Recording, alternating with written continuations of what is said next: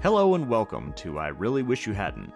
This is a podcast about people and businesses that have made horrible mistakes, have fallen apart at the seams, or have just been generally awful since their inception. They're the kind of people and businesses that make you think, man, I really wish you hadn't.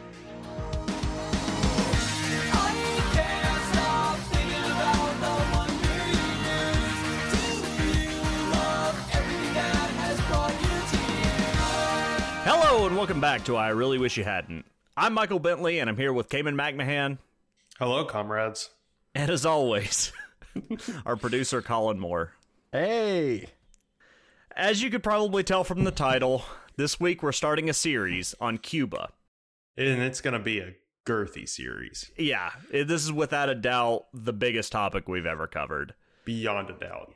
Like, going into it, we were talking about it, and I was like, yeah, we can probably clear it up in 2 episodes. Like, you've got the Cuban Revolution, the Bay of Pigs, Cuban Missile Crisis, then you just round it out with some funny stories about Castro assassination attempts, and, like, that's it. Well, way to, spoil the entire plan, but yeah. I'll be happy if we can get this one off in 4. Yeah.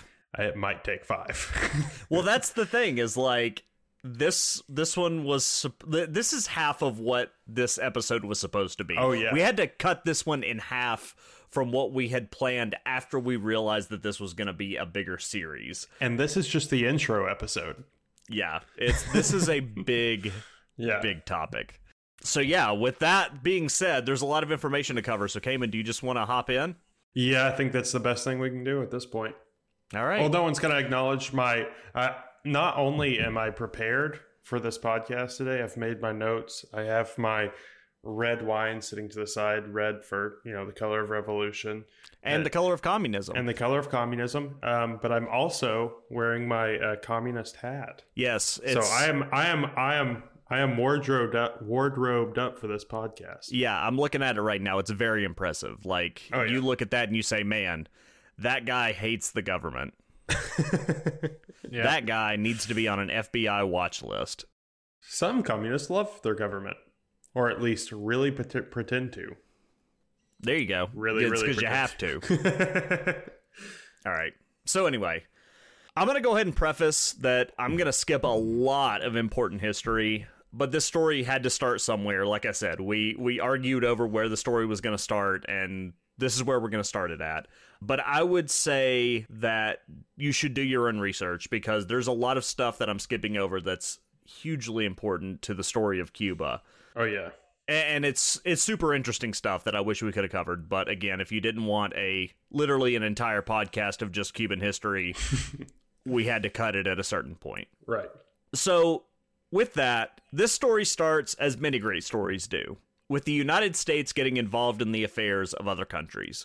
Which, that's actually probably the story starts you've ever done. Because 1, it's super relevant off the bat. I already know what you mean. 2, a lot of stories do start that way. Yeah, super accurate. Absolutely. So, best one so far, Michael. Good job. All right. Join with me. The year is 1898.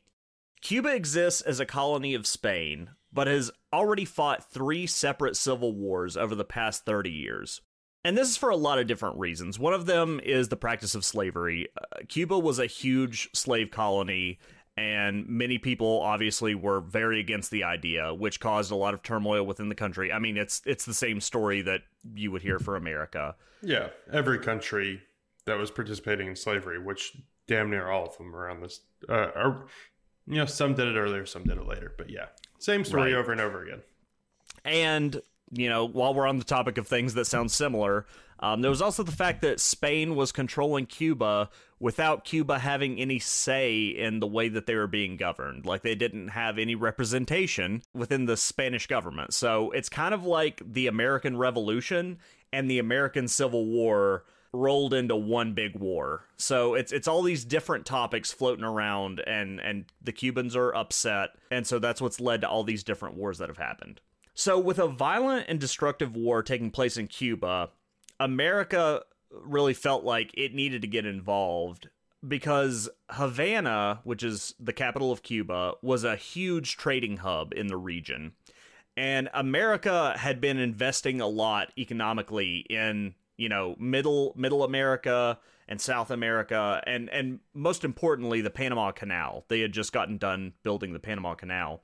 And Cuba was becoming this huge economic hub for their production of sugarcane and coal. And both of those things are pretty much the oil of their day. So, America's obviously got to get involved in that.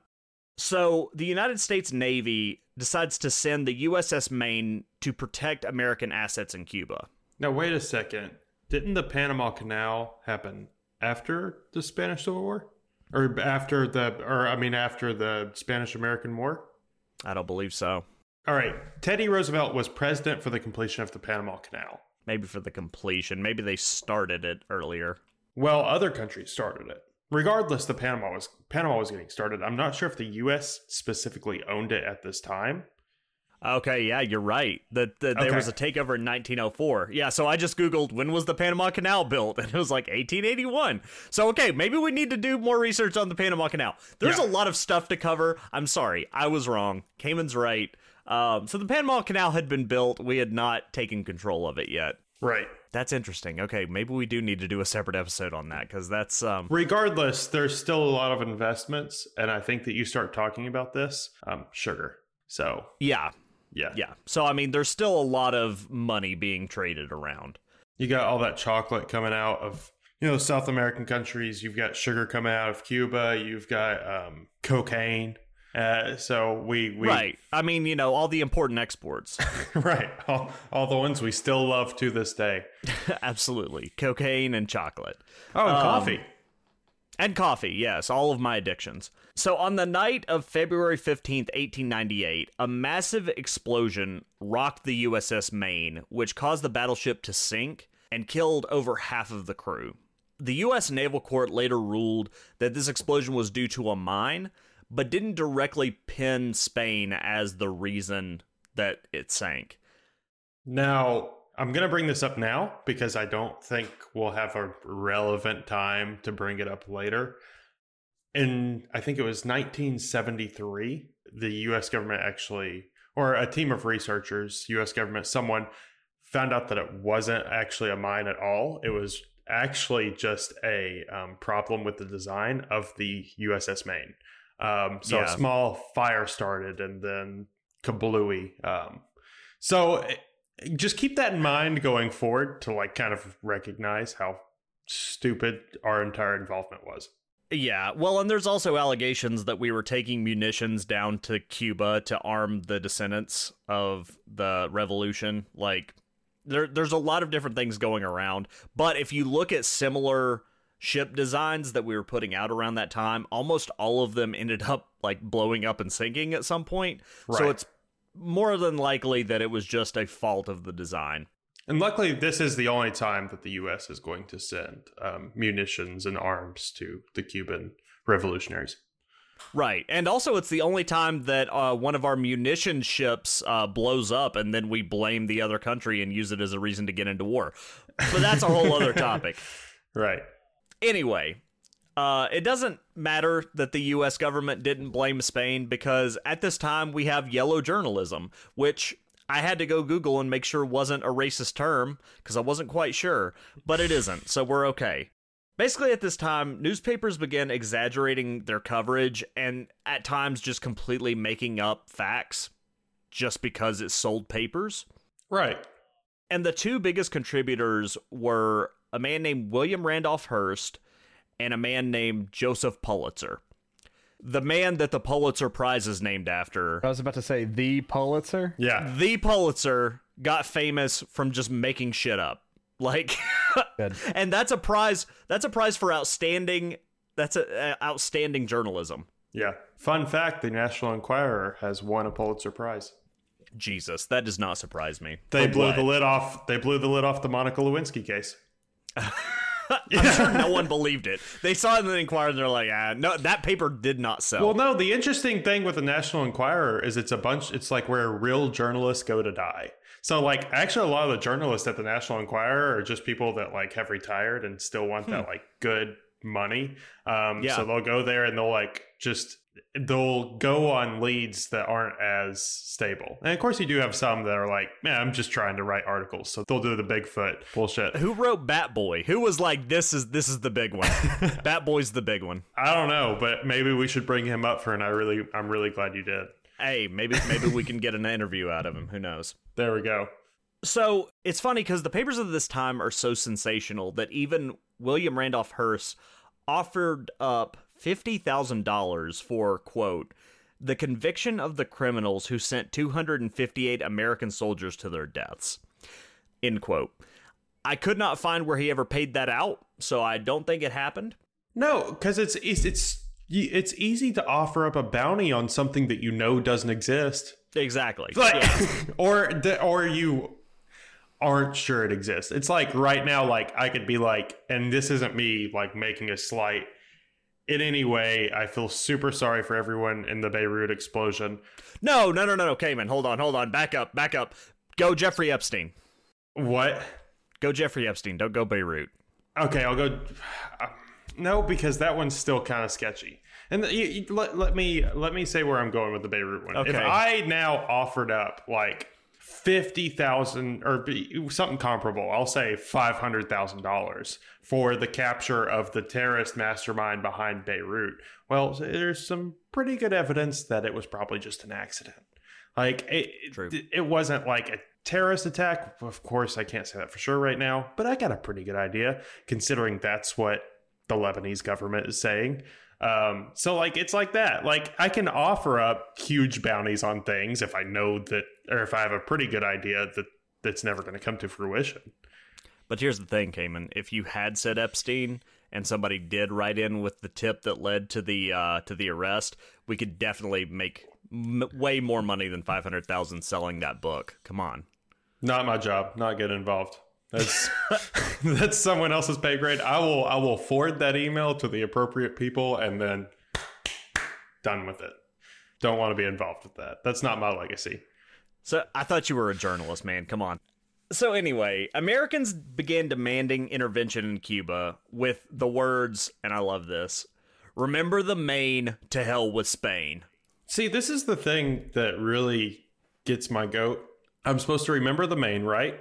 I'm supposed to remember the Alamo. I'm supposed to remember Pearl Harbor. I'm supposed to remember 9/11. Never forget 9/11. Right. Never forget. Is it not remember 9/11? Never forget. No, it's never forget. It's never forget.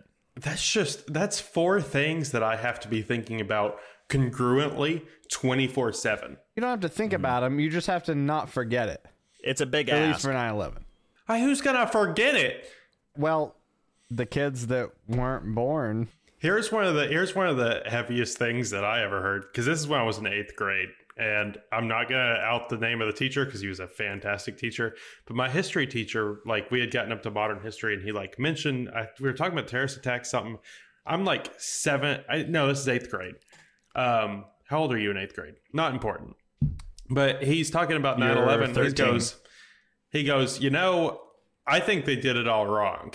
And everyone's like, what? And he's like, if I was wanting to orchestrate a terrorist attack, I'd crash 3 planes on like 3 no-name tiny counties in the US, because that's how you terrify people. And like essentially what he was saying is like, if you start orchestrating terrorist attacks on like small towns, then no one's safe. And that for some reason like sticks with me all the time. 1, how messed up it was that he said that, but 2, the fact that he's right. Like that would have terrified me. My parents were like, oh, we have nothing to worry about. We live in blank Tennessee. So I'd like to buzz in and say things that we shouldn't put in the podcast, Alex. Well, no, I don't agree with it. It's just it's a terrifying thought. Hey, let's talk about Cuba. You guys want to talk about Cuba? Let's talk about Cuba. You know what? That's actually what I came here for, believe it or not.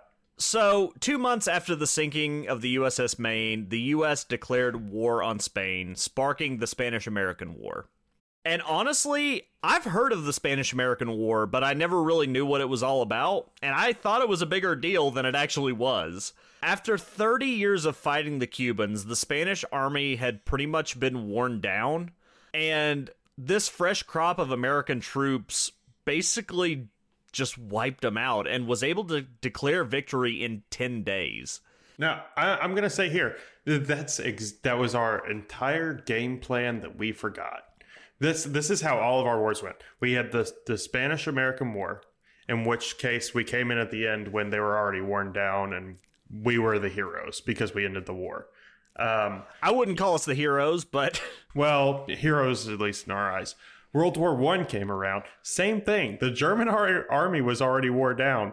And we liked that one so much that we repeated it a second time and did the same exact thing, coming in late to the game and defeating a worn down army. That doesn't mean that these wars weren't terrible, but that was kind of our game plan.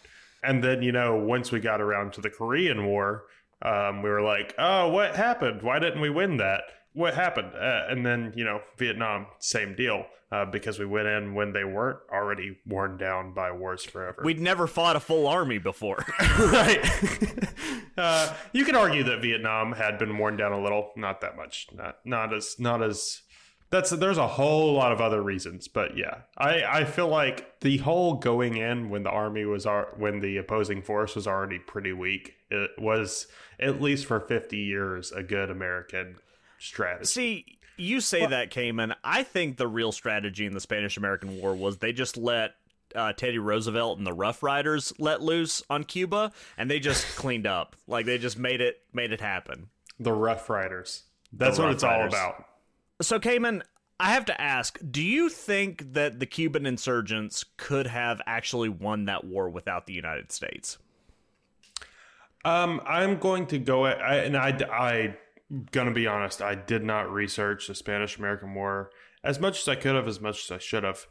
I think they were already winning. And I think that's the view of the Cuban people, that we didn't really need America to step in there. Or that they didn't need. I'm saying we, I'm not a Cuban. That they didn't need America to step in there, but America did, and stole some of the glory and got the Platt Amendment, which we'll come back to later. Yeah. But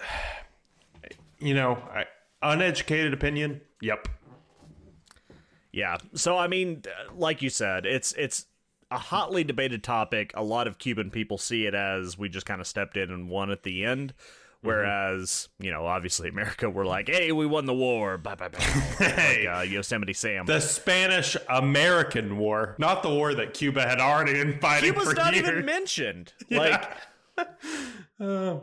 But anyway, if you have a hot take, email us at podcast@irwyh.com. Please do. I'd really like to know more about the Spanish-American War. Yeah. Write us a haiku about the Spanish-American War. Anyway, so the war formally ends when the United States and Spain signed the Treaty of Paris, and Cuba gains its independence from Spanish rule. However, it was really just the start of Cuba's life under the watchful eye of the United States. Basically, they end up trading Spain for the United States. You see, when the Spanish-American War ended, the American forces didn't leave Cuba, because we always have to just help the country get started, make sure that they're on the right path of democracy. Well, we're so good at it. Yeah, we're great at it. So 2 years after the end of the war, the Platt Amendment, which Cayman mentioned, outlined the role that the United States would continue to play in the ongoing Cuban government. The amendment declared the following. 1. You can't let other countries house a military or a navy in Cuba. 2. We're going to build Guantanamo Bay, which I'm sure we will probably cover in the future. We don't have time to cover it right now, but Guantanamo Bay, as I'm sure you know, is a hellhole. Yep. 3.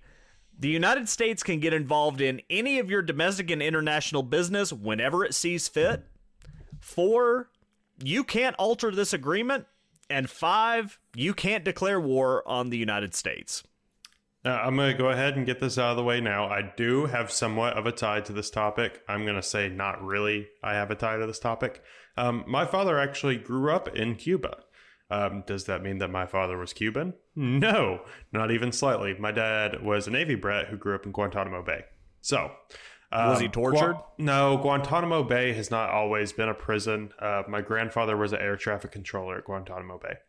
So his family grew up there. Even when it was a prison, they would still need air traffic controllers. That's still like a major airport. Well, I know, but it wasn't always I mean, you could still be an air traffic It controller. hasn't with- always been a prison, has it?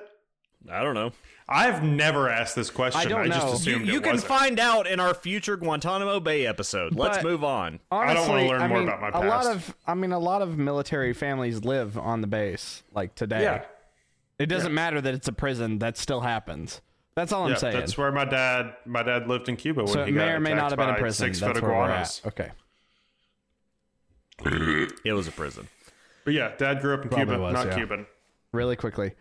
If he grew up on the military base, that is technically American soil. So Right, your dad that's didn't what I'm grow up in saying. Cuba. He's an American. Your dad grew up in America. Yeah. Just American soil encompassed. You're right. My dad right. didn't. Okay, my dad didn't grow up. He was in Cuba. America. Okay, sorry. The United States also essentially appointed the first Cuban president named Thomas Palma, as he ran completely unopposed. In fact, instead of, campaigning, going to talk to the people of Cuba, he remained in the United States where he was a citizen until he was able to take office. You son of a bitch! You got the easiest Cuban president's name to say. Yeah, I know. Thomas Palma. Well, I mean, he was born in Cuba, and then he spent like his whole life in America. Like that's why they put him in place. Is like this is an American guy that we Right. definitely got hold on. Yeah. And in fact, I didn't put this in my notes, but I do want to mention it. He actually was running against someone, but the guy he was running against dropped out because he was like, "There's no point in even running. Like this is not a fair race." So he didn't run unopposed, but he won unopposed, if that makes Right. sense. Yeah. Okay, I got you. So Palma served his first term, but then allegedly rigged the election for his second term. And this sparked a huge revolt, which rocked Cuba, and the United States decided to send more troops in. So they had just left to leave this, new president in place, but had to come right back in. Oh boy, I hope another president doesn't do that later. Well, we'll talk about it. So Palma resigned and was replaced by a dude from Minnesota. Like he had been put in place of other foreign countries for the United States. He had experience, but he wasn't a Cuban. And this made it clear that America didn't seem to understand why the Cuban people were upset. Eventually, the Cubans were able to reclaim the role of president. However, that president lost the next election, and then another revolt broke out, which prompted the U.S. to send even more troops to shut that one down. Now you're starting to see the pattern, and it's going to continue. Like, this does not stop. It's just corrupt politician or giant outbreak of protests, and then the U.S. sends troops in. Like, this is a cycle that repeats and repeats and repeats. Anyway, at this time, World War I is starting to get into full swing, and Cuba declares war on the Germans, which is a great gesture. The problem is, the Cuban people don't have the resources to actually send their military over to Europe. They couldn't send troops, but they could send something even more valuable, which was Sugar. Sugar, yes. Sugar. Everybody wants it. Everybody needs it. We need our cereals. Our sugared cereals.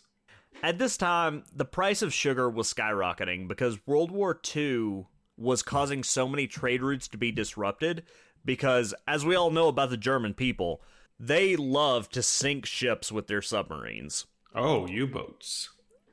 More like you don't get those commodities boats. No Nice. sugar for you, boats. More like you troops are gonna sink in the Starve. ocean. True boats. God. Got him. Got 'em again. Yeah, Very nice. U-boats were they were the atomic bomb before the atomic bomb. Right. Except they were very isolated. I don't know that you can call them an atomic bomb. Okay, well, here's the thing. The U.S., if everyone was at war with the U.S., and everyone, I mean everyone important, not Italy, who cares? If everyone important was at war with the U.S. when we first got the, atomic bomb, we could have caused some destruction, but we couldn't have produced bombs fast enough to end that war. True. Whereas the U-boats were kind of the same thing. For a while, there just wasn't an answer to U-boats. It was just they're just going to sink our ships. Mm. Then there's nothing we can do about it. And it was a scramble to find something to do about it. And then we built the atomic bomb, and we were like, we'll nuke the ocean. And then what will they do? Those are called sub-rocks. They're actually a real thing. Atomic submarine Are you missiles. serious? Yeah, my dad got to see them tested. My dad was a submariner. He was on a submarine when he was in the Navy. Broke a family tradition. Aren't I cool? But yeah, they got to see the testing of the sub-rocks. And essentially the point is you fire it under a ship. The sub-rock ignites an atomic explosion underneath the ship. That's not what destroys the ship. What destroys the ship is all of the water in the vicinity immediately getting vaporized and the ship falling into the ocean. Jesus. Yeah, they're terrifying. You can look Sounds up dope. videos of them being used. Yeah, they're terrifying. Yeah, I'm scared right now, and I've never been on a battleship. Yeah. Well, that's like the thing is, I think with World War II, at least, we bluffed and said that we had more atomic bombs, like ready to blow up Right. more Japanese cities. And the reality is, we did not. We had Little Man and we had Fat Boy, and that was it at the time. Right, anyway. and really, the USSR pulled the same trick for the next, 80 years. That doesn't sound right. Not 80, like 50. Some number. But of you'll years. find out more about that when we cover the Cuban Missile Crisis. Okay, let's move. There's a lot of good opportunities to get sidetracked. Cuba's very involved. It's so in interesting. everything. Like, this Yeah. has been a great What's topic. one of our neighbors? We only have a few neighbors, and Cuba is one of them. Cuba's the second most impressive, but the most interesting. Yeah. So anyway, due to the lack of trade routes and the high demand for sugar, the price of sugar skyrocketed, which caused a economic surplus in Cuba, as they were a huge producer of it, and many farmers decided, hey, why would I grow potatoes when I could grow sugar and make a ton of money? Yep. The problem was that World War I concluded, and the price of sugar returned to the normal price, and Cuba was producing so much that the price, basically, it caused an economic slump. Yeah, bottom it And out. yeah, and so many people were then producing sugar that they didn't have another crop to fall back on. So basically, Cuba got to find out what the Great Depression was like shortly before the rest of the world. Yeah, and Michael just touched on something there that is a huge topic you can get into with the problems with cash crops. The huge problem with crack. Well, the huge problem with cash crops. The huge problem with cash crop. That's a hard one. Regardless, so I'm going to rewind it just a little bit, not that far from where Michael was. So he's talking about the world wars and all that. But here I'm going to get into the next president you need to know about, the next big president. So his name was, and have we issued an apology for our destruction of the Spanish language yet? I'm sorry for Cayman's destruction of the Spanish language. I'm going to do a great job. Cayman's going to butcher it. I highly doubt it. I'm sorry if we have any Spanish listeners that think that I'm doing it wrong. I am really giving it my best, I promise. I really need to learn Spanish, but I can barely speak English, so I'm getting there. So the next person that you need to know about is Gerardo Machado y Morales. That's actually pretty good. Yeah, I see. I've been practicing. I'm not going to do that well the entire time. I'm just going to call him Machado from here on out. That's easy. Those are good English vowels that I can really hammer down. Well, So Machado was the youngest general in the Cuban War for Independence and was overall a pretty well-received person, at least politically. Machado took office in 1925, and he actually, from what I can tell, I'm reading about him, he did a pretty decent job his first term in office. He invested heavily into Cuba's infrastructure, built a lot of buildings, especially like the Parliament building that they would use for a long time after that. And he was against American involvement. He wanted to repeal the Platt Amendment, so he said so. Because he didn't feel like it was America's responsibility to keep the peace in Cuba. He felt like the Cuban government is getting I good think enough you're to do it. forgetting that the number 4 part of the Platt Amendment was you can't alter this agreement. So like it's Right. yeah. So We'll- like it's we'll there's not see. even you can't do it. We'll see if you can. I history might prove the Platt Amendment wrong. I don't think so. So, I think that was a good move, campaigning on that. Like, that's definitely something that they should have gotten rid of as soon as they could have, because a lot of other countries, we've made that deal with them, and it doesn't work out. So that's a good call, Machado. And he said he wasn't going to run for a second term. He said that he was a one-term president. Halfway into his first term, he changed his mind and decided that as we'll see with many Cuban leaders, they decide, hey, this is pretty neat. Maybe I want to keep doing this. Yeah, so he really likes that power. It really gets to him. So in 1927, Machado pushed a series of amendments into law that would allow him to run again and retain power. Also, he kind of maybe skewed the system so that he ran unopposed in 1929 and was reelected. This made a lot of enemies, as it will again and again in Cuba.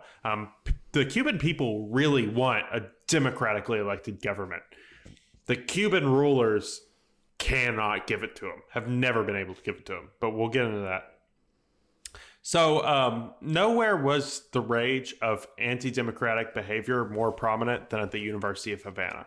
And I'm going to bring up the University of Havana because that actually plays a major role in this story. The University of Havana, it was the only university in Cuba at this time, but that's where a lot of political discussion and discourse happened. So the first group I'm going to bring up is called the Federación Estudiantil Universitaria. This was, from now on, I'm calling it the FEU. I've given it my best shot. Probably a good choice. I'm calling it the FEU. Was widely against Machado, and there were, I want to bring them up. I'm going to bring up a few of these because political student organizations were very big, and political student organizations at the University of Havana, Havana being the only institute of higher education in Cuba, actually played a big role in politics and the government. So the FEU was widely against Machado. This group was created by Julio Antonio Mella, who founded the Cuban Communist Party in the 1920s. If that gives you any sort of idea what this group was kind of like. And this was a popular group, especially among the students. And for Julio Antonio Mella's outspokenness against Machado, he was exiled and assassinated in Mexico City in 1930. Keep that one in mind. Keep that one in mind, because that's a big deal. Now, the Directorio Estudiantil Universitario, which from now on will be termed the DEU, was formed in 1927 specifically to oppose Machado. So a lot like the FEU. Very similar thing. After Mella's death, the protest from the DEU, because the DEU was very upset about it, was met with violence from government troops. And these were government troops under Machado's, government. He was the one orchestrating all this.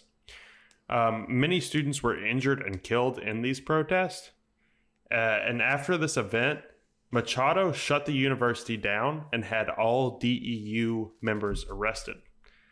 A lot of these people would go on to become radicalized in prison, like people very much do. And this is a hot tip for any government leaders that might be listening to the podcast. If people already don't like you and then you send them to prison, they're going to like you a whole lot less by the time that they're done. And they all get together. Like, if you only arrest your dissenters, they all get together and they all talk to each other, and they find out all the things that they don't like about you. Another thing that Cuba can't figure out, like, this is another thing that keeps happening, but we'll get into it. Well, and we'll get into it later, but, like, the other thing is, if you do that, maybe don't let them out afterwards. Right, but that's again, also a pretty good idea. We'll get into it. See, Cubans are weird because, like, I've already been talking about Machado, and, like, Machado did a, bunch of really cool stuff, and then, like, his power went to his head, and then he started being shitty and taking away people's rights. Yep, that's another recurring going to happen theme. Again and again. It just keeps happening. It's weird. So it's important to mention that during this time, and like Michael said, the Great Depression's in full Full swing. Like Michael mentioned during this time, the Great Depression is in full swing, with Cuba's economy already struggling because of, sugar and crops not really working out like they're supposed to. But the impact had been all that much worse in Cuba because of what was happening with the world economy, pretty much. So to top it off, during this time, Machado was living in the absolute lap of luxury. He was throwing extravagant parties, having women over, real Marie Antoinette stuff, which made the general populace hate him that much more. In response, many people turned to violence in opposition to the increasingly unpopular Machado, and he met them with violence back using his own government troops. And all this really culminated in 1933. Now, 1933 is a very big year for Cuba, and I'm going to get into that. So, just 2 years prior to 1933, an anti-Machado group Some might even say 1931. Some might even say 1931 was an important part. No, so just 2 years prior, an anti-Machado group called ABC was formed. Now, they were named ABC because at the top you had the A group, which was the leaders, and then beneath that you had the B group, which were like the semi-leaders, and then the C group. So it's just kind of like a weird organizational thing. But from now on, I won't bring that up again because it's not that interesting. So it's just the ABC group. Hold on. So does the ABC group enjoy Grey's Anatomy, Modern Family, The Bachelor, The Good Doctor, Blackish? Oh my God, Colin. Shove it up your ass.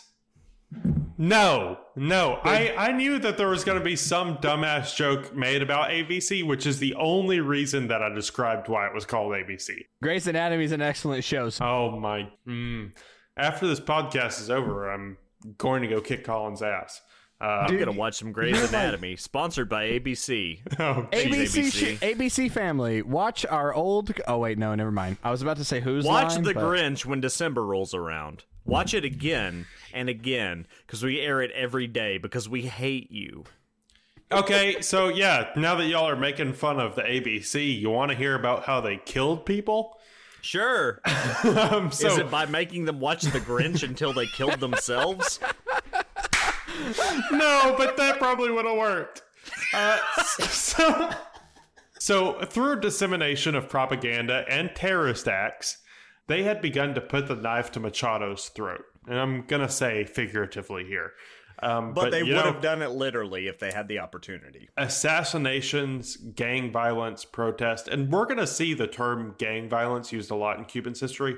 It's a very loose term. Essentially, any time that a protest gets out of hand, they call it a gang, and that group is forever a gang.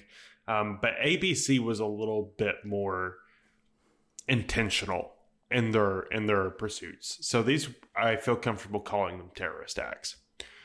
Now, this group was also very much in close contact with the DEU that I mentioned earlier, which came from the FEU, sharing many members once they had been released from prison, because a lot of them got in prison at the same time. Karma's a bitch, Machado. You radicalize these people, and now you have the ABC. So, in fact, the situation was so tense in Cuba that America started sweating. A lot of people were really worried about their economic interest, I'll say. You see, during this time, as Michael mentioned, the U.S. was very heavily invested in Cuba, at least in an economic sense. And tourism and businesses in Cuba left a lot of money to be made. And it always somehow seemed to benefit America more than it benefited Cuba. And, that sounds very similar. Maybe they should send a battleship down there and see if, maybe they could defend America's interests. In 1933, good old FDR, Franklin Delano Roosevelt, which in my opinion is one of the best. Okay, I'm pouring wine during this. I know that it's going to get Colin all flustered. Yo, I'm going to be pissed. This sound's going to be in the background. Future me is upset. No, but see, okay, just don't edit it out. Go back into it. Hold on. Just don't edit it out. It's fine. I already described what that noise was. 1933, good old FDR appointed diplomat Sumner Wells to mediate discussions between Machado and opposing parties. And, Platt Amendment, remember? So the U.S. has this right to do this. See, when Machado heard that Wells was coming, he was super excited because he's like, I've been in the pocket of the Americans for a while. I've been working towards their best interest, so I'm fine. What he didn't realize is that while he was working in the best interest of his American, how should I say, beneficiators, his American endorsers, benefactors. That's the word. Beneficiaries. Yeah. Beneficiaries. Either of those will work. He was doing a shit job, so this wasn't gonna work out for him like he thought. So when Wells arrived, he began mediating the release of Machado's political opponents with the promise of inviting them to the table for a restructuring of the government. He bargained this with Machado by saying that the U.S. could offer a commercial treaty if he could reach a political settlement with his opponents. Machado agreed, and lo and behold, who shows up for the table for discussions but the leadership of the ABC? That's right, the terrorist group. It's like that scene in Spider-Man Homecoming when the door opens and it's the Vulture standing there. And dude, it's exactly like that. And it's like, oh no, this is not going to go like I expected at all. You're this right. is the opposite of what I wanted. Ellen Pompeo from Grey's Anatomy. So yeah, I mean that's a little bit of stop bringing up Grey's Anatomy. But yeah, no, Michael hit the hammer on the head because the minute that Machado realized that the ABC was there, he realized that these negotiations weren't going to go his way and began to denounce Wells and all American interference, saying that America shouldn't interfere in Cuban politics, which is, ironic, all things considered. So by this point, it was obviously too late for Machado. Wells met with Rafael Gas Inclán. That was real bad, but I'm going to go with it. You did a great job. I loved it. So he was president of the Cuban Chamber of Representatives. And he asked Gauss, which is what I'll call him now, to drop the articles of impeachment against Machado. When Gauss refused, Wells then approached the military leaders of Cuba, telling them that if Machado was not removed from his post, the U.S. military would step in and restructure the Cuban military after it took control. So, BDE. If you don't know what that means, look it up, but Wells had a lot of it. Shortly after, Machado fled the country and a new constitution was being drafted. So getting at the military leaders is probably the best way to go. So, Michael, let's talk about the new Cuban government. You want to talk about the new Cuban government? I would love to talk about the new Cuban government. Great. I've been dying to talk about the new Cuban government with you all day. I wrote that and I didn't even, now that I'm saying it, I'm getting some Always Sunny vibes that I did not That's exactly intend. what I was thinking when I saw it, so. Yeah, I didn't intend for that. I was probably doing something subconsciously. Regardless. So shortly after Machado jumped ship, this dude, Carlos Manuel de Céspedes y Quesada, is offered the role of president by the provisional government to serve out the rest of Machado's term. He takes office on August 12th, 1933. And his qualifications were pretty much, he was a diplomat dude who really hated Machado and had a Cuban revolutionary hero for a dad. So how do you think this is going to go?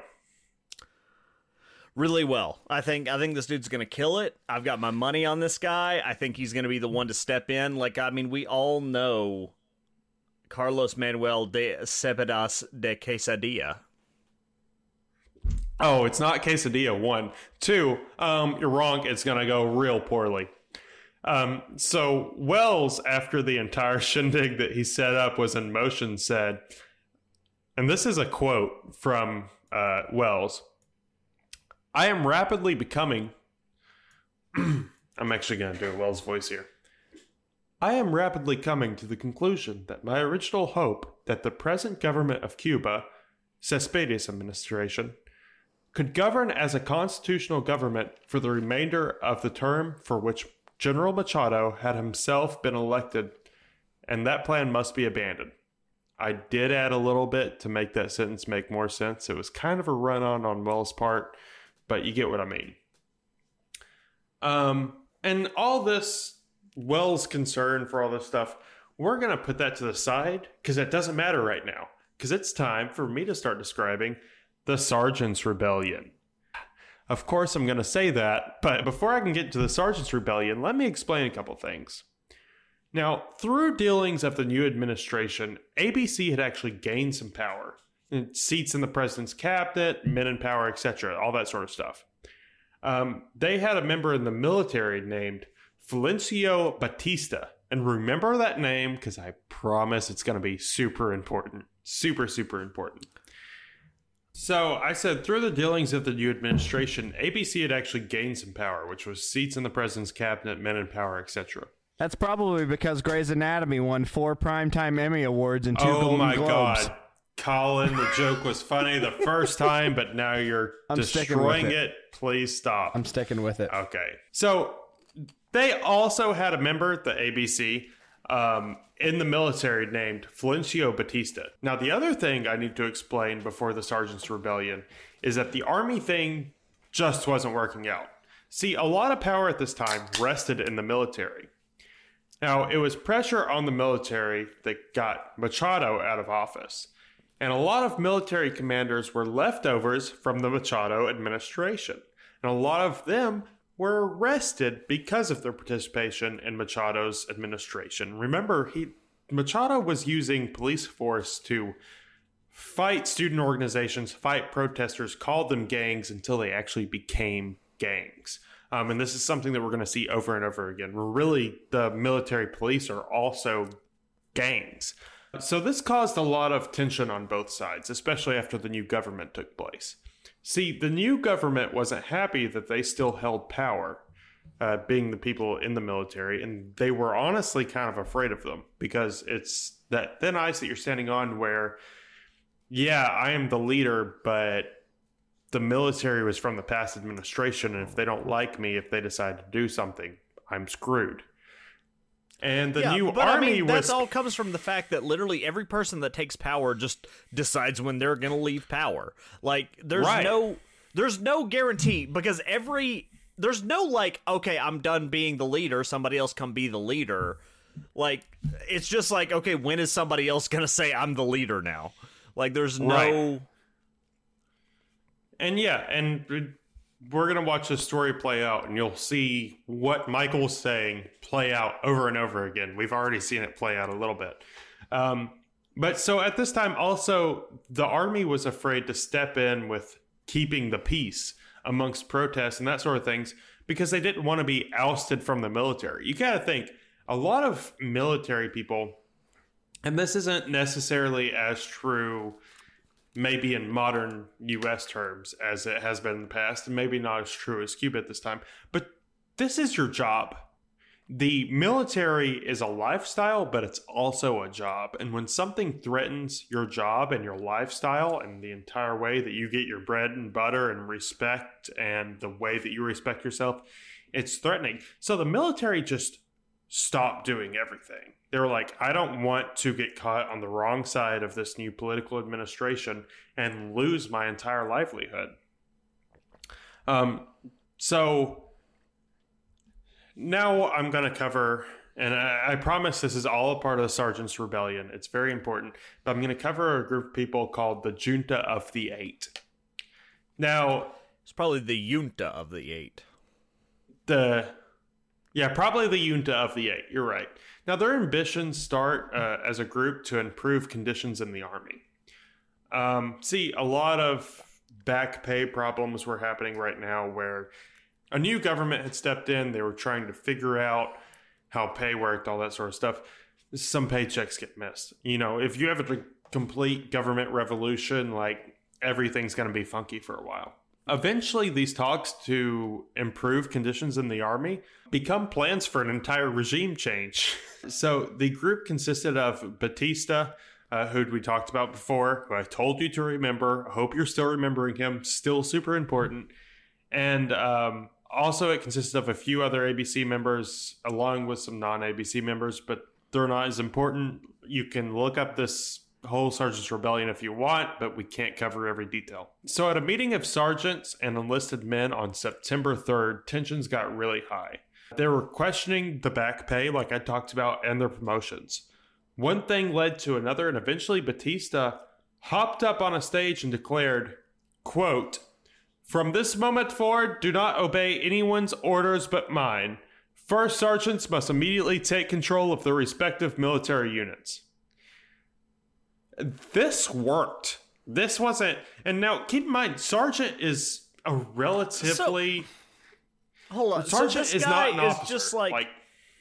He was just like, all right, I'm just going to take control. Let's just see what happens. Like, this is just... Batista, and I will... He improv'd his way to the top. Because as we'll find out, like, No. this... Well, here's what I'm going to say. There was a... I didn't originally include this in my notes because I didn't want to stretch it out too long. There was a funeral for a major military leader who I believe had died under the Machado administration.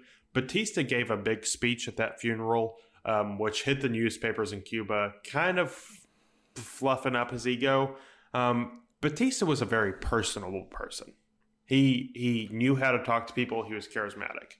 So when he hopped up on that table, people followed him. There was no direction. There was hardly any leadership in the army at this time. Either the leaders had been arrested, shot, or just weren't doing anything because they wanted to protect their jobs. And the lower army was fed up of it. So even though this guy was only a sergeant, he ended up leading the army. So they started contacting other sympathetic military personnel, a lot of other sergeants in the military who joined behind Batista. And they also got a lot of members of, and I'm bringing them back, the DEU involved, which once again, this is the University of Havana students. This is the best of. We've got the ABC, we've got the DEU, we've got just the military in general. Like, right. This is the album that's gonna sell big.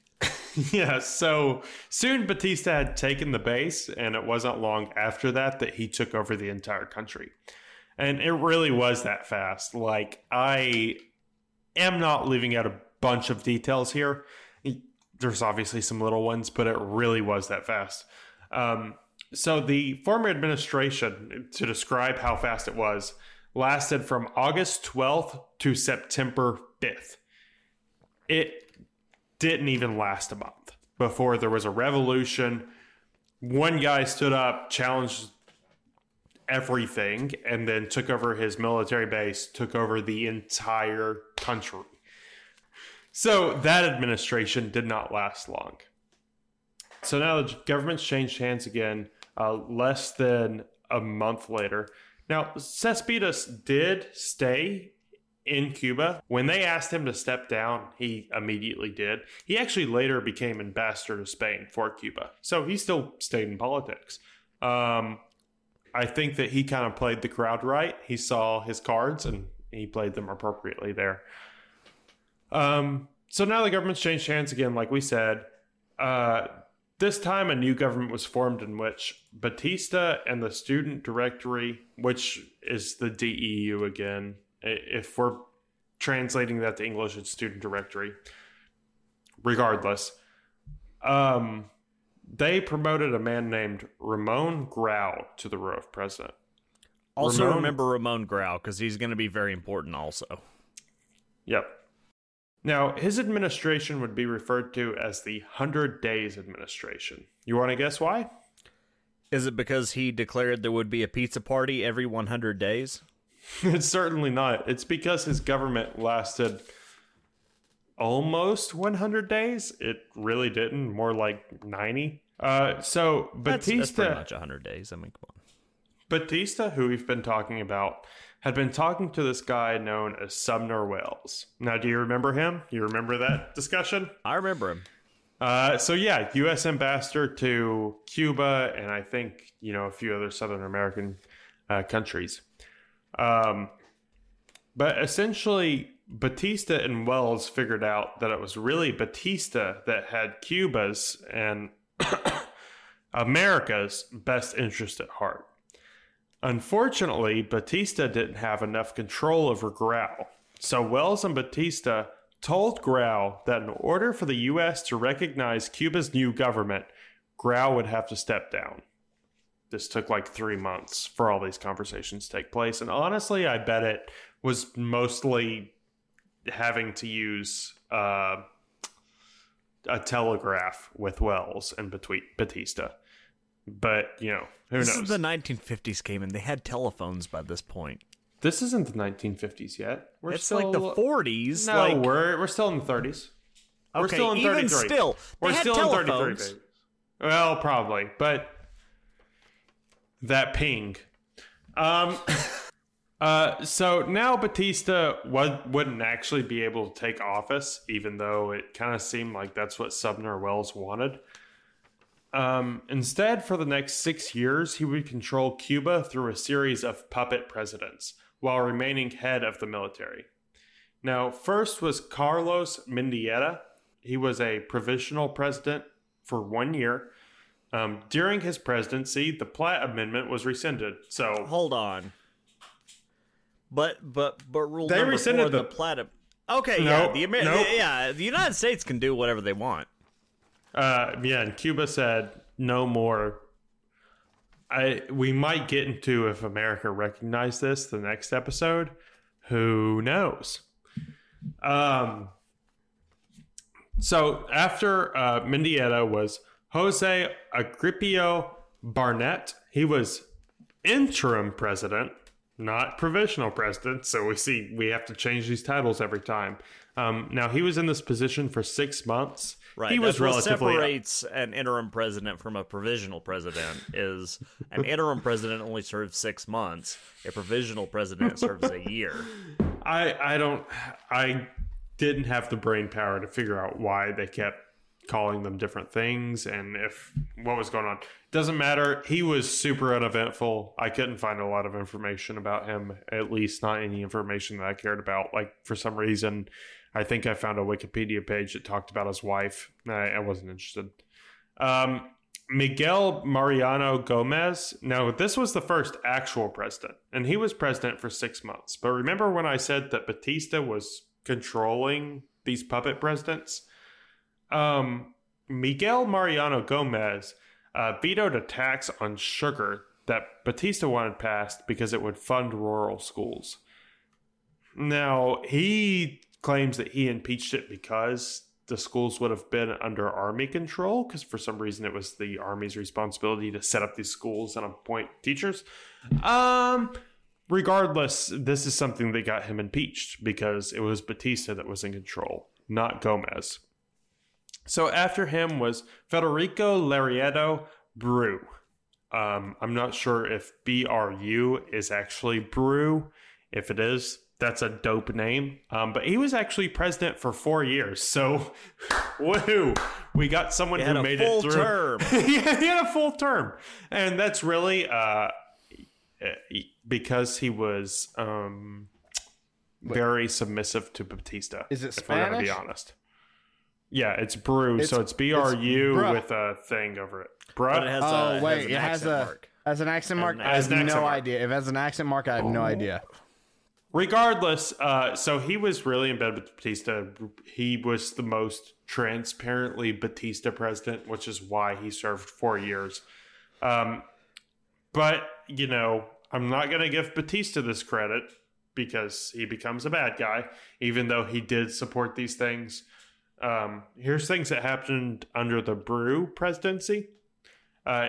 He supported workers' rights, he supported unions, and he decreased U.S. influence in Cuba. So all great things. We all like that. You know, the 8-hour workday, But that doesn't sound like a Batista puppet. Like, to decrease the U.S.'s influence? Batista did, though. Because essentially the thing is, here's how you decrease U.S. influence. You suck up to the U.S., make it seem like all the deals are going in their way, but you're actually pretty smart and you're making the deals more level on both sides. Yeah, I guess I just I know where the story goes, so like I'm confused, but and we'll get into it. And we like to look back on a lot of these bad people and say that they weren't smart. Typically, if a bad person gets into power, they have a certain amount of understanding. They're typically a pretty smart person. That doesn't make them not bad. Batista ends up definitely becoming a bad person, but I think that he probably was a pretty smart little cookie. Yeah. And he did do some decent things. That's going to keep coming up again with Cuba. But it comes up all over the world. Bad people do good things sometimes. So don't think this is me praising him. He did do this good stuff. Now in 1940, Batista actually did become president. And he seemingly did a pretty good job. He was very pro-union like he was under Brew, very pro-workers' rights. And although his party was Democratic Socialist, and I'm going to say that as old terms, Democratic Socialist in the way that like FDR was Democratic Socialist. Like definitely was a socialist, but especially here in the U.S., that term gets thrown around a lot and muddled, and I think it definitely has a connotation to it. This isn't like modern term Democratic Socialist. At least not in the negative ways. So he was then endorsed also by the Communist Party. He definitely was not a communist at this time. But the Communist Party saw that he was doing some very basic socialist things, like the 8-hour workday, the 5 days a week, the Social Security that I was talking about, and decided that he was better than any alternative that had ever existed at that point. So he carried out a lot of social reforms in that way. Now, even entering World War II, and this is the last thing that I'll say on Batista's presidency because we cannot be here all day. He was on the Allies' side only 2 days after Japan bombed Pearl Harbor. So, 1940 kind of sounds like he's in America's back pocket to me. I mean, that does sound like America's back pocket, but Japan pulled the sneaky. And I love Japan. I could talk about Japan all day and how they're winning the culture war in the U.S. right now. Like, I'm wearing a T-shirt that has an anime on it. Hey, we all love our animemes. All right, anyway. Right. But back to Cuba. But that was, so I call that a good thing. I think that you think Batista, Pearl Harbor was a good thing. That's what Kim just said. No. I think Batista was justified. I would like to talk about America's Cuba side. instead of Cayman talking about how he loves Jesus, Pearl Harbor. No. I remember Pearl Harbor, man. He remembers it, and he remembers it fondly. So after leaving office, Batista selected a man named Carlos Zayas as his successor. Now, just because he selected him doesn't mean anything because, again, there's still elections in Cuba. The thing is, Zayas wasn't really liked among the people, and he actually lost the election to Roman Grau, who, as we talked about previously, was the man who Batista had kicked out of office. Right, using so he the support was of the American people. Right, so he was the 100-day presidency Yes. kind of thing, even though it was only 3 months, more like 90. Well, it's not important, but yeah, he lost. He lost a democratic election. So Batista did. Yeah, I mean, but because not Zayas was directly. going to be Right. Zayas was going to be another puppet. Right, so exactly. So he indirectly lost an election, and this really upset Batista, who was then acting president. And he did the very mature and responsible thing, and he made the transition of power a living hell for Grau by basically refusing to cooperate. Like, he basically just did nothing to bring Grau back into the presidency. And then once Grau had taken power, Batista then decided he just needed to take a vacation, and he went back to the United States, where he owned a house in Daytona Beach, Florida. And while he was in Florida, he decided to do the thing that every good American does, and he divorced his wife and married his mistress. Batista won a Cuban Senate seat despite not being in the country at all. He was in America, and he still won a Cuban Senate seat. Impressive. It is. It's great. So Batista returned to Cuba and decided, nah, I don't want to be in Senate. I think I want to be president. So he ran for president again.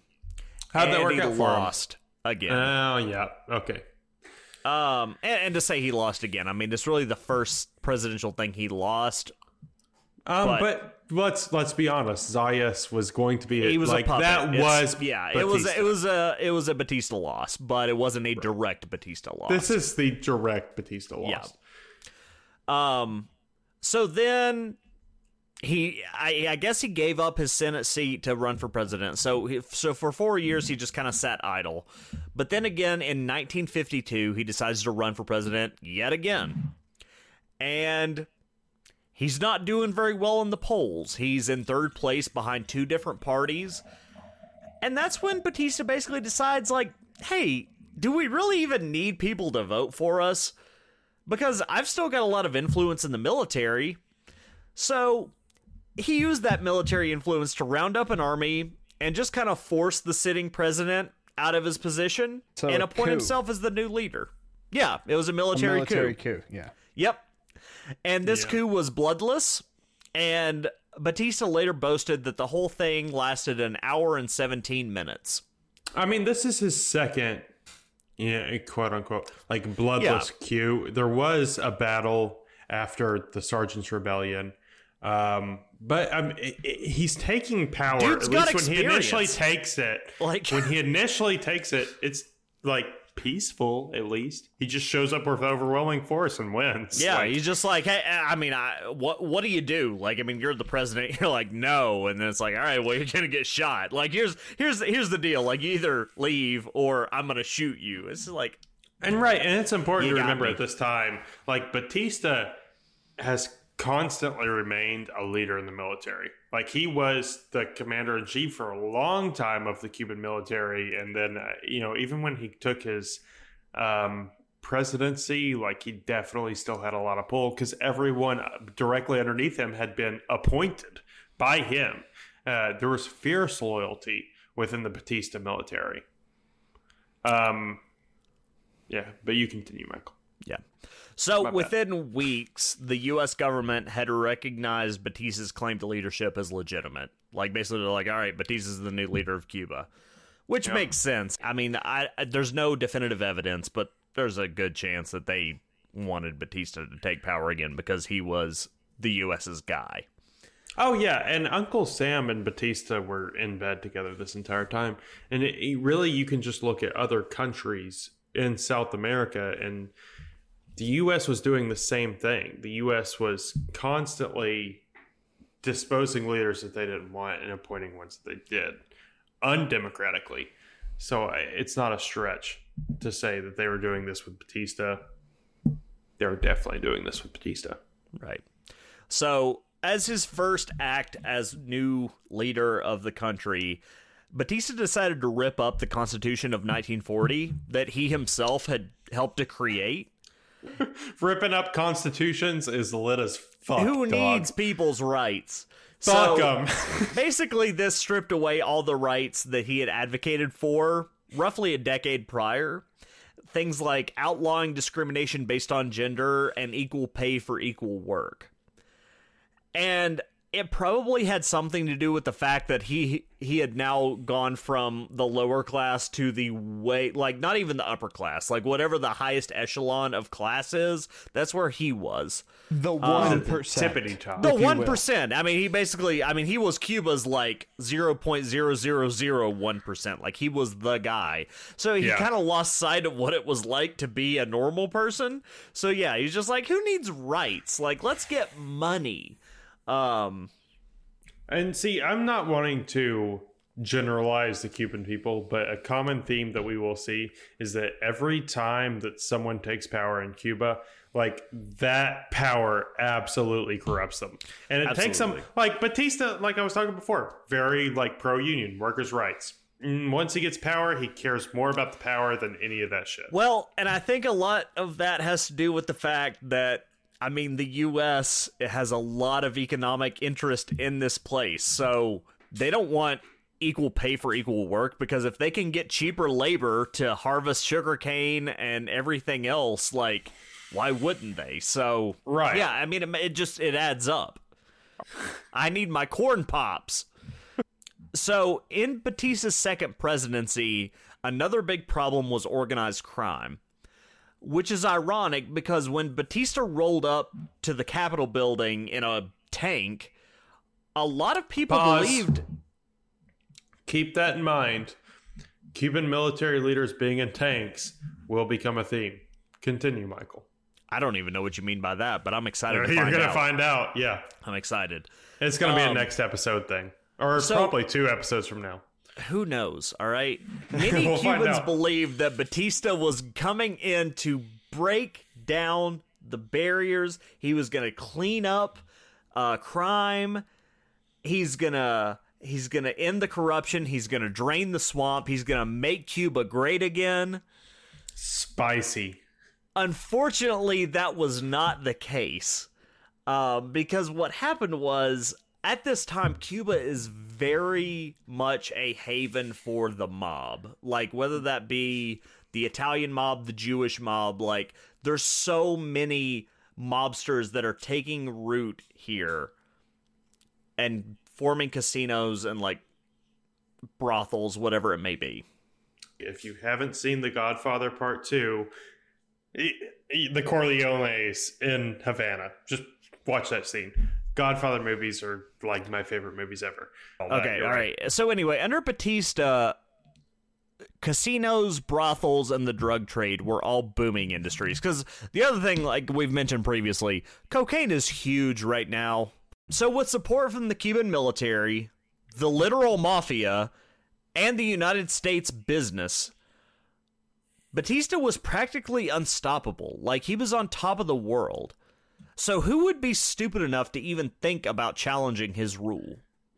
I think now is a good time for me to rewind history a little bit and talk about a man you may have heard of called Fidel Alejandro Castro. That seems like a good thing to talk about. So, Michael, are you ready to get to the main antagonist and or protagonist, depending even on know how you see anymore. the story? We're definitely going to find out. So, Fidel Alejandro Castro was born the illegitimate child of Angel Castro and Luis Ruz Gonzalez. Angel was a fairly successful businessman and a father of 12 children by the time it was all said and done. He had 5. Yeah, he had 5 by his first wife, 7 by the woman that would end up becoming his second wife. And although their family was somewhat wealthy, Angel made sure his children spent their days among the workers of their farm. That was until age 6. Little Fidel was sent to live with a teacher along with his 2 sisters. And conditions weren't great. Essentially, where he was sent to live with his teacher, she didn't really have enough money for all of them, so they spent a lot of nights hungry. Just kind of screwed up, kind of a dark upbringing. But regardless, they lived through it for 2 years, and Fidel was baptized at age 8. This baptism, even though Fidel would go on to become a pretty famous atheist, this baptism allowed him to be sent to a Catholic boarding school. Now, Castro moved around a few different Catholic boarding schools due to behavior problems, a lot of fights and things like that. So, not really things I'm going to say are specifically bad for Fidel, especially as a child. Like, a lot of kids get in fights. I got in a lot of fights when I was in school. That's not really a big deal. However, later in his... guy. I'm not a big tough guy, and I still got in fights. I'm not saying I never got my ass handed to me. I definitely did. I got my ass kicked in high school one time. Hey, what You matters sure is did. you stood up. I'm a pacifist now. So, however, later in schooling, Castro became much more focused, and a lot of this was because he was very focused on sports, which he was focused on sports, which he was very good at. And do you know his sport of choice, Cayman? No, I do not. Do you? Basketball. Really? And, fun fact, I did some research. Guess what his basketball shoe of choice was? Oh God, Converse. what was it? The Converse All-Star. Yes. Okay, So, I can respect that. For some Nike, reason, when are we going to get our Fidel Castro special edition Converses? God, every time I see Nikes, I get so fucking heated. Oh, I should have never researched that topic. It's just an upsetting one. Regardless, even though he was a big sports guy, he was still very interested in history and debate and philosophy. But however, he didn't have good grades in these subjects, even though he excelled in them, because sports were taking up a lot of his homework time when he should be writing papers and all that sort of stuff. But it was enough that in 1945, Castro enrolled at the University of Havana, and he was there to study law. Here, Castro became very involved in political activism. There was a lot, like we've mentioned before, with protest and gang violence, and just all sorts of fuddlement going on at the University of Havana. Fidel became very anti-imperialist and came to see the U.S. intervention in the Caribbean Sea as the cause of corruption in Cuba. He was also very involved in something called the FEU, which we've talked about before, and he even ran to be their president, but lost, which, kind of turns out that maybe Fidel wasn't very good at democratic elections, or at least didn't have good luck with them. Now, Fidel was a fantastic speaker, and in November 1946, he delivered a speech opposing the Roman Grau administration, which we talked about there for a minute. This is the 100 Days administration. Exactly. Or no. This was when he was already president, wasn't it? He'd become president at this time. So he was opposing the Roman Grau administration. He's opposing the Roman Grau administration, but he's also, as we're going to come to find out, going to oppose the Batista administration, which the Grau administration, the Batista administration are like enemies, and then he comes in and he's just like, yeah, I hate both of you also. Like, it's just creating a triangle. See, this you would goes think back... he would side with one of them. No, because this goes back to that original thing that we were talking about, is that Batista did a pretty good job in the beginning. When he was controlling all those puppet presidents, he was getting shit done that Cubans actually liked. He might have been playing in the pockets of the Americans, but he was still getting Cuba a better position at the bargaining table. Right. So Castro, was he initially anti-Batista? Well, we're going to come to find out, because I'm going to talk way more about that. They actually had interactions. We will get there. For now, he doesn't really like President Roman Grau. So the speech that he gave earned him national attention. He got in, Cuban national papers. And it also got him contacts in the Popular Socialist Party, which I will refer to from now on as the PSP. The Socialist Revolutionary Movement, which I will now refer to as the MSR. And the Insurrectional Revolution. The movement of Socialist Revolutionaries? Oh, these are all translations from Spanish, so I actually don't think that the MSR comes back up, but it's important to remember who they are. They were a pretty decently sized player, but there's only so much history we can cover. And also, it gained him the attention of the Insurrectional Revolutionary Union, which is the UIR. Wouldn't that be the Union of Insurrectional Revolutionaries? Yeah, God damn it, Michael. Yes, it would be, but these are all translations. So in 1947, being courted by everyone like the pretty girl for the prom that was single, Castro actually said, screw you to all those parties. Instead, he joined the Party of the Cuban People, which was called Partido Ortodoxo. Now, this was a socialist group in a lot of ways, but once again, this is going back to... Don't compare it to socialism now. Socialism is something that I would say definitely grows over time, whether it be for the good or the bad. But this was a much more moderate socialism than what we'd consider now. Now it'd be more of just democratic and even in some ways Republican. With unrest growing centrally at the University of Havana, President Grau began employing gang members as police and having them patrol campus. Coincidentally, Castro shortly after received a death threat urging him to leave the university. Now, if you can't tell, that coincidentally is sarcasm. We can all pretty much see what happened here. You speak out against the Grau administration. The Grau administration has gang members dressed as police to crack down on you.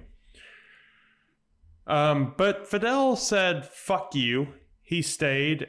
In response, all of him and his friends started packing heat. By that, I mean they started carrying arms everywhere that they went, which is enough at the Grau administration to consider you a gang, which is a lot of how this gang stuff works. In 1947, Fidel at the university did finally agree to leave Cuba, but this was only to join an expedition of 1,200 ex-Dominicans and Cubans to go to the Dominican Republic with the hopes of overthrowing U.S.-backed Rafael Trujillo.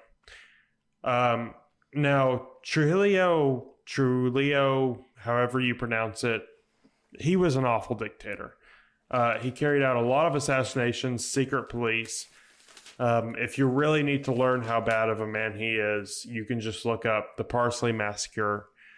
He was a lot of times known as El Jefe. I can't disagree with Castro here. El Jefe was a bad dude. Now, this expedition was thwarted when Grau's government stepped in to arrest the expedition.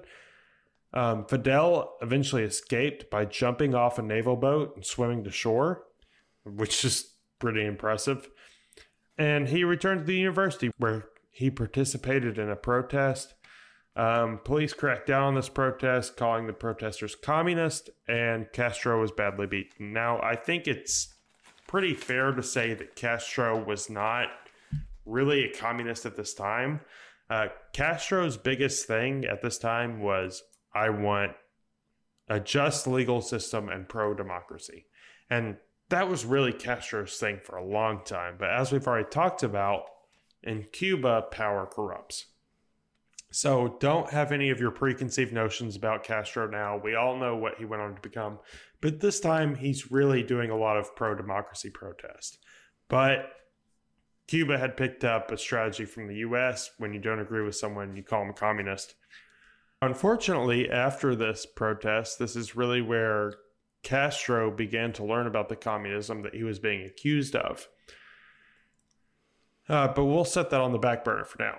So in 1948, Castro traveled to Colombia and accidentally got involved in a riot in which he assisted in stealing guns from a police station. Now, this is really accidentally. It seems like he wasn't here for the riot at all. But all over South America at this time, there was a lot of unrest, and he was there when a riot happened to break out. There was some protest. He became involved in them. There was a police station that got overran, and he was there picking up the guns from the police station along with everyone else. Now, eventually, this protest was shut down, and Fidel was let off from any responsibility of the deaths caused by the guns that these people were using, as no evidence was found that he was involved in the actual killing aspect. So essentially, he stole the guns, but no one could prove that he actually used them. So, okay, hold on. So, this is like the third thing that Castro has literally left Cuba to go be a part of. And this is technically the second. This okay, is the second. Whatever. Okay, it's the second thing. And then, like, there's also all the riots within Cuba. At what point does Castro actually go to school at this university instead of just, like, being part of these clubs that go, like, cause civil unrest? We are grazing over quite a bit of history. So he is going to school at some point in these amount of times. And really, like, there's more things that I could talk about, like the expedition to the Dominicans that got shut down. A lot of that was, you know, he got involved like a week before it happened. He went to go, and really it was the American government that pressured President Grau to shut that down. And then once it was shut down, like I said, Fidel swimming back to shore. So that wasn't, that doesn't take up too much of your time. The time that he was in Colombia was just supposed to be like a short vacation. So he was just there for a little bit. And then he happened to be there when a riot broke out and took part in it. Really, that was also anti-U.S. government because Colombia was protesting a governor, and I'll say governor, it was really a president, which was really a dictator that had been appointed by the U.S. government. And so, I'm an American. I love my country. Don't take me wrong. This was a lot of the U.S.'s fault at this time. Southern America, Central America was at a lot of unrest, Caribbean America, because of our interventionism. Now, like I said, Fidel was let off any responsibilities from the deaths, so he wasn't really charged anything in Colombia. He got to come back to Cuba. And this is the same year that Fidel married Mirta Diaz Balart, who was a student from a wealthy, prominent family. Now, Mirta's family gave Castro and Mirta $10,000. Now, keep in mind, this is in the 50s. $10,000 to go on a 3-month honeymoon in New York. See, that's one big considering who Castro becomes. Castro's eventually becomes a very anti-bourgeoisie person. But here's the part that I think that is significant about that. Because not only did Mirta's family donate $10,000, but also they had a close family friend who contributed $1,000 in celebration of the couple's new union. Do you know who that was, Michael? You're getting married soon.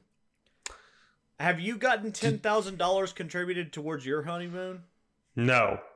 And I haven't gotten $1,000. And this is $1,000, like I said, in 50s money from anyone. Do you want to guess who contributed $1,000? $1,000. That's a lot of money, especially in 1950s money, to the union of Fidel Castro and Mirta. Was it Jeffrey Epstein? Nope. It was Batista. Oh. Batista. Yeah, exactly. Batista was a close friend of Fidel Castro's wife's Mirta's family, if that makes sense. And this is kind of where Fidel Castro starts, getting to know Batista. Not on a government level, but on a personal level. And this is going to come back up at least one more time. So I will talk about that. They know each other. They are at least aware of each other. They know who each other are. Now, upon returning to Cuba after this honeymoon, the newlywed Castros came back to a new Cuban president. See, Grau had stepped down, and his successor, Carlos Prio Sequeiros, had won the election based on a platform of quelling gang activity. Now, this didn't pan out for him. Violent interactions between protesters, police, and gangs grew, which radicalized the protesters, including Castro. So instead of squashing the gangs, Prio began giving gang members government positions. Obviously, clear-cut corruption here. Now, Castro and Mirta gave birth to their first child at this time. His name was Fidelito, which I'm not super good at Espanol, but I will say I'm pretty sure Fidelito, you see this a lot, means little Fidel. One of Castro's brothers is named Angelito because, his father was named Angel, so little Angel. But Castro, despite, starting his family, didn't settle down. He still remained very involved in activism. So he joined what was called the 30th of September movement, which contained both communists and members of Partido Ortodoxo, which was that group that I was talking about that Fidel joined earlier. This is a time when Castro is getting very exposed to communism and starts seeing Cuba's problem as being less about corruption and U.S. interventionism and more about being a division of classes, more about being a division in the bourgeoisie and the proletariat. Now, at a protest on November 13th, 1949, Castro delivered a speech critical of the Cuban government that exposed various government deals with gang organizations. The newspapers picked up on this. He had, a lot of interesting things to say about the government and their involvement with gangs. And a lot of it wasn't really easily disputed. So this is the kind of thing that, once printed in the newspapers, really paints a large target on Castro's back, both from the gangs and the government. So Castro actually fled to the U.S. for a few months before returning to Cuba. And, it wasn't necessarily that he was partial to the U.S., but the U.S. was honestly kind of the most stable and lawful place to retreat to at this time. And Cuba's not that far away from us. After a few months, he returned to Cuba, and when he did, he just kind of laid low long enough to finally obtain his doctorate of law from the university in September of 1950. So, he was there for a while. He was there long enough. Yeah, he went to class in between, before, all these things, I talk about these events, but it's not like a failed protest really lasts years. A failed protest lasts a day, maybe two.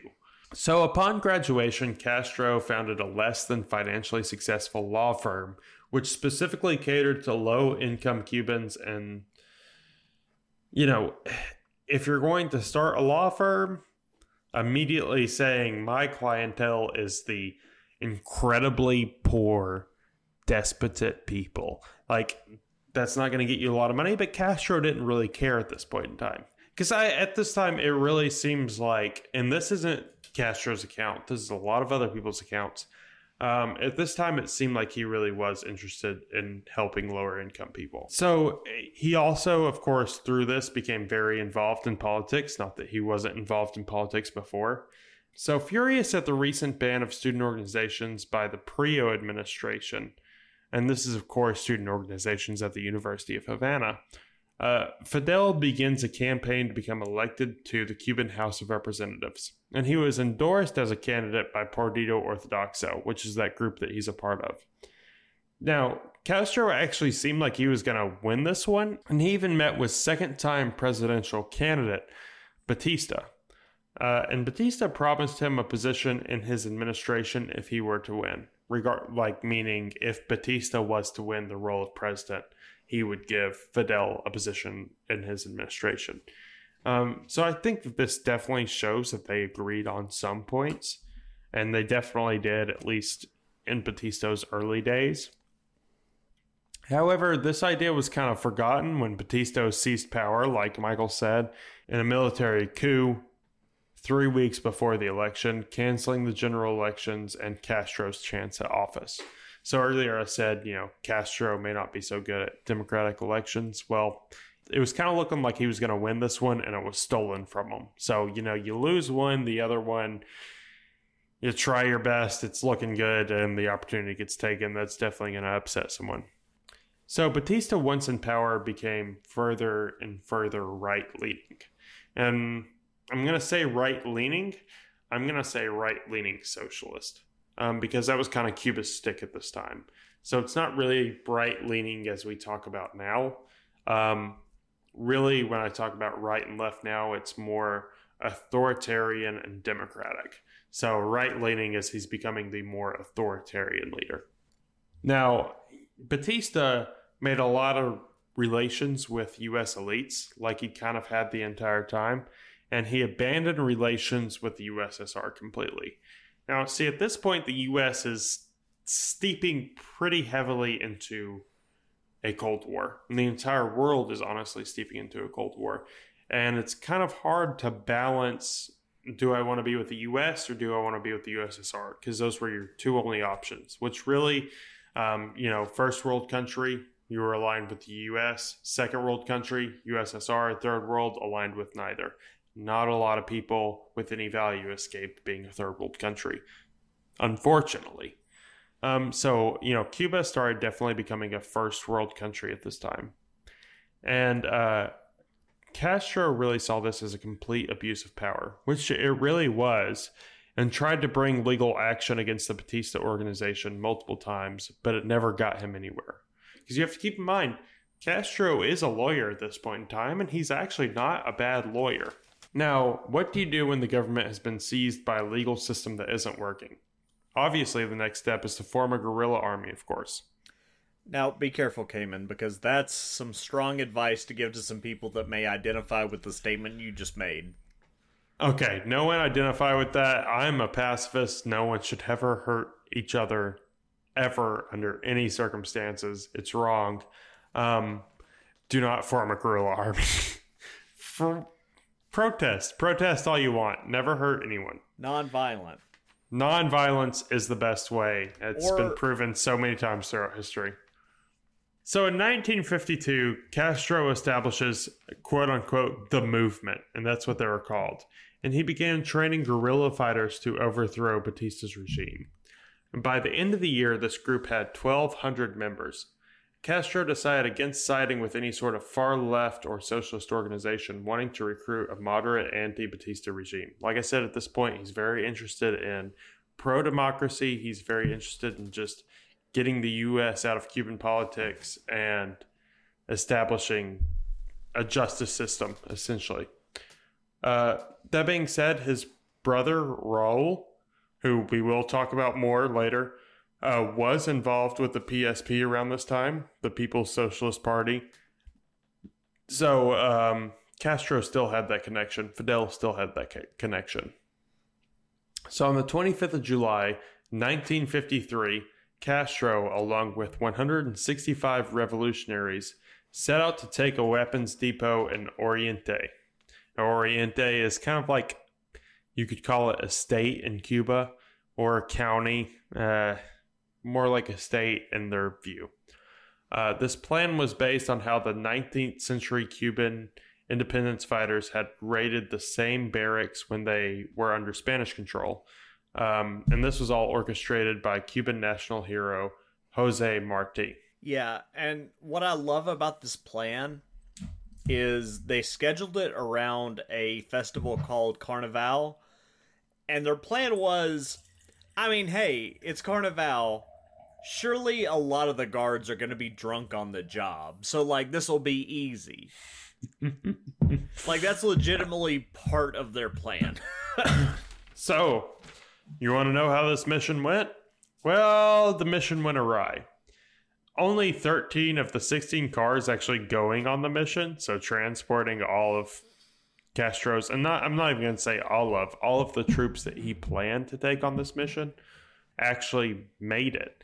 The alarm was raised almost immediately once they got there. You say made it as if, like, something happened. I'm sure it's only 13 of the 16 actually showed up. The other 3 were like, we're not doing this. Come on.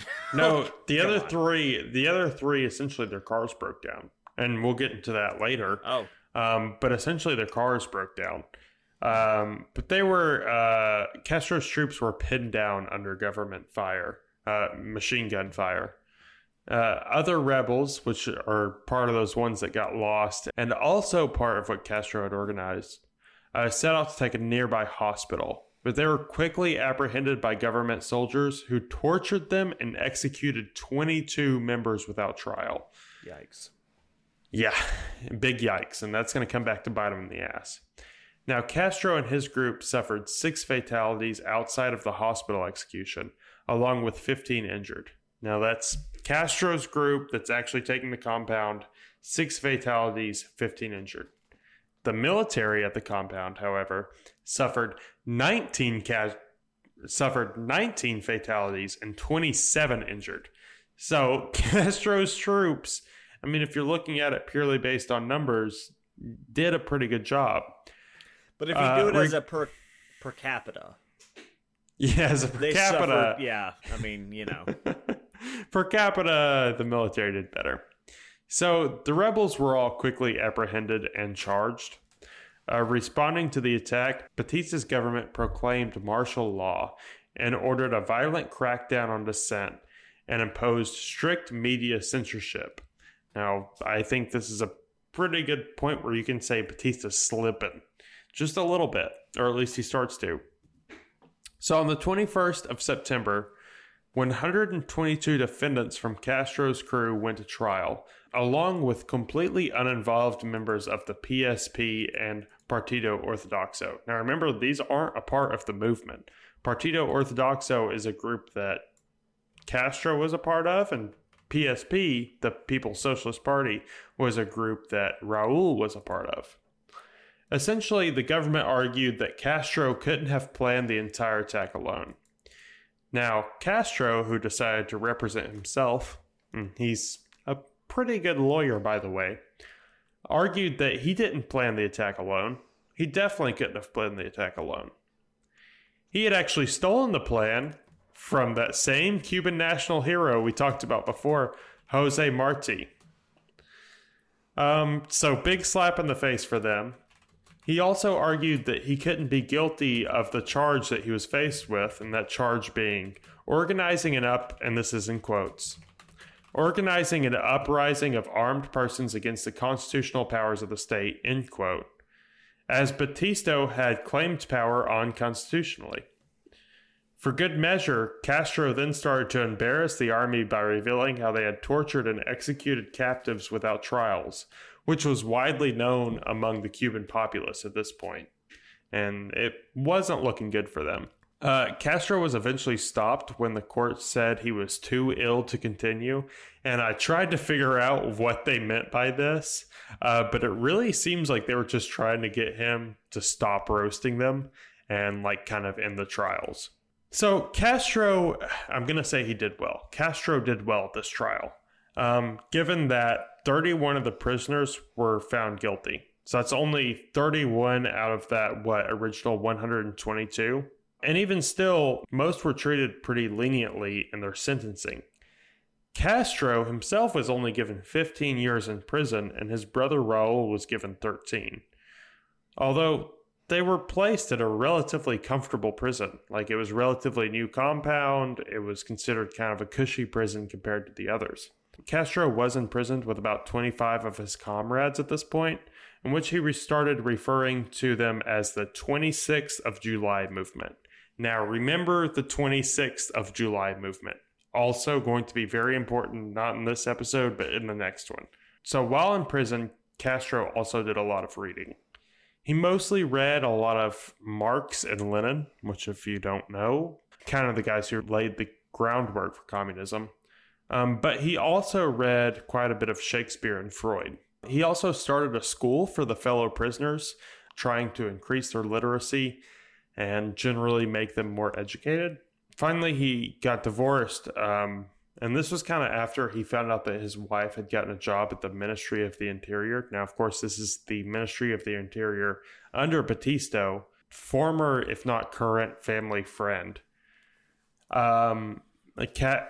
Castro wasn't really about this. The thing that upset him most was that in the divorce, Marta got the custody of Fidelito, who was his son.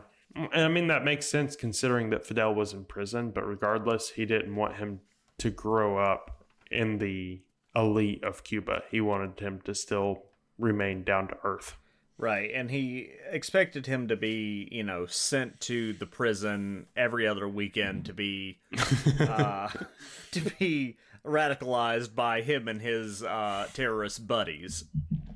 I mean, best case scenario, that's probably what Fidel wanted, but yeah.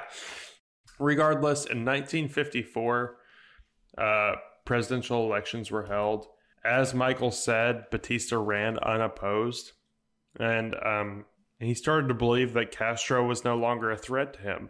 So Batista commuted the sentence of Castro and the entire 26th of July movement on May 15th, 1955.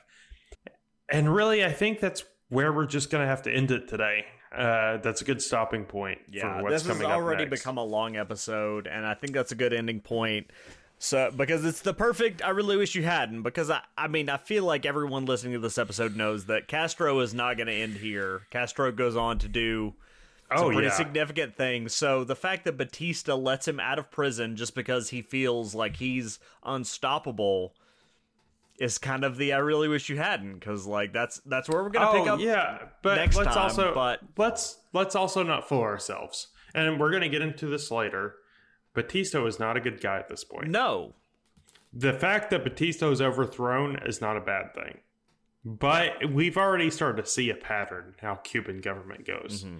You overthrow the government, you take over, you hold power for a little while. like I said, I don't want to say too much right now, but we all know Castro takes power and he holds onto it for a long time. He was kind of just better at it than everyone else. Well, and even before, like we saw where, you let your political rivals out, and then they immediately start to like undermine your power. So like, I mean, it's a good thing that these people were in power, but like, if you throw them in prison for undermining you and then you let them out, nothing's gonna change. Like, you just gave them a second chance. So, I don't know. And I do want to say, this isn't really an I really wish you hadn't episode. This is an I really wish you hadn't series. So don't take it as this is not an end all be all. Yeah. We're going to be back with a whole lot more. There's a lot of figures in here that we really wish they hadn't. Like there's a lot of points that's like, I mean, there's so many different things here that you could point to and say like, this was a mistake. This was a mistake. This was a mistake. But like they all build together to just make this pile of like mistakes and like, it's just, I mean, look at the names that we haven't even mentioned yet. Che Guevara, John Kennedy, Khrushchev. Like, we still have a lot to get to. Mm-hmm. A lot to get to. Absolutely. And, and I think that this is just the best point to end it today. Castro's out of prison. He was in prison. This was literally the introduction. This was this the preamble to the actual series, because like this was all the facts you needed to know to get into the real meat of it. Right. This is all the stuff before we could even start talking about Bay of Pigs, before we could even start talking about the Cuban Missile Crisis. Like it's a lot. It's a lot.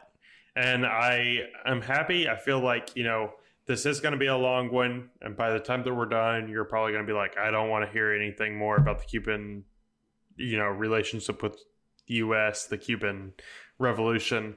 But we're going to try and do this story justice, which is why why we're going to have so many episodes. Yep. Again, that being said, I think no afternotes this time. I don't want to bring anything up now. I have one. I have one. One afternote. Okay, you sure you don't want to bring it up at the very end, our final episode? No, I feel like it belongs in this episode because it's an early on fact. Okay, bring it up now. Cuba almost became a state. It's kind of a crazy story, and I'm not going to get into the details of it. But basically, Franklin Pierce, who I'm sure most of you don't even recognize as the name of an American president, but he was, I promise. Yeah, he was. He was a huge fan of slavery. He was a big, big fan. And he asked his Secretary of State to look into buying Cuba because Cuba at the time had slaves, and it would add another slave state to America, making a lot of votes a lot easier. So this resulted in something called the Ostend Manifesto, which basically said, we're going to offer to buy Cuba from Spain, and if they say no, we're just going to take it. But when this came out, a lot of the northern states were like, hey, no. How about no? And it created a lot of dissent within the government of America, and it's even categorized as one of the many events that led to the Civil War. So, yeah. And this was 40 years before the Spanish-American War. It's one of the things I wanted to cover, but we couldn't go back that far. Exactly. We had to cut it somewhere. So I still wanted to cover it here just as like a quick thing. But and I imagine if that happened, we would have a similar situation with what happened with Texas, which is really the same thing. Yeah. And I don't want to get into it right now, but we don't have time. We don't have time. I love my country. Texas is a big old screwed up story that you can read about. Maybe we'll do an episode about the future. Check it out in our Texas Maybe. episode. In the Remember future. the Alamo. Remember how we stole a bunch of land from Mexicans, displaced them, and now won't let them come back. Hey, Kevin, you want to tell the people they can find us? No. I have an afternote. Okay, Colin has an afternote. Oh, this is exciting. If you go back and listen to episodes 1, 2, 4, 5, or 7, I know where this is you going. will notice that the outro music has changed. The only reason I'm bringing it up is because I spent the last couple hours editing music and replacing it with our beloved attack story. Oh, you are a beautiful man. Oh, beautiful And home. attack story. And home. Oh, that's right. And home. Episode 7 also includes home, which we have not And used home, yet. and home let us use his music. Yes, home is awesome. So Yeah. Yes. Check out Home. Check out Attack Story. We can't overstate how much we rely on those guys for these episodes, and you know it's important to have the intro and the outro. And go back and check out those podcasts. Regardless, this is already a long episode, so it won't hurt us to stretch it out a little bit further. Yeah. A lot of the music that you've been hearing up to this point is Attack Story. most of And it is. there is Home now. Check out Home. Yes. Really go check out Attack Story. Absolutely. We don't have any sponsors for this episode. The one person that's really, I would say, sponsoring us, helping us out is Attack Story because he's letting us use his incredible music. Go check him out. He's so good. He's on SoundCloud. Make it happen. Oh, yeah, he's on SoundCloud. Anyway, But yeah, let's wrap it up. So, follow us on Instagram at I Really Wish You Hadn't. Follow us on Twitter at IRWYH Podcast. You have any comments, questions? You have some weird things to say about how much we've kind of been defending a communist revolutionary up to this point? Go ahead and shoot us an email at podcast@IReallyWishYouHadn't.com. Also, you want to tell us America's never done anything wrong and we're completely wrong in all of our opinions here? Also shoot us an email at podcast@IReallyWishYouHadn't.com. Yeah, that's going to be a tough argument for you, buddy. I love America. Best of luck. I mean, look, send us the email. We'll address it, and we'll tell you you're wrong. Yeah, well, you know, all countries have done that. every All country countries. sucks. If you don't protest your country, then you don't have true patriotism. Truth. Everything needs to constantly get better. Constantly All get right, better. very political. Constantly. Let's get to the part where we play the music. I Really Wish You Hadn't is hosted by me, Michael Bentley, and Cayman McMahon. We are produced by Colin Moore. Intro and outro music by Attack Story. Our cover art is by Nick Ator. Please remember to subscribe and rate us on Apple Podcasts, Spotify, or wherever you get your podcasts. And until next time, don't let your political rivals out of prison. Just keep them in there. It's fine. And as always, don't do anything I wouldn't do.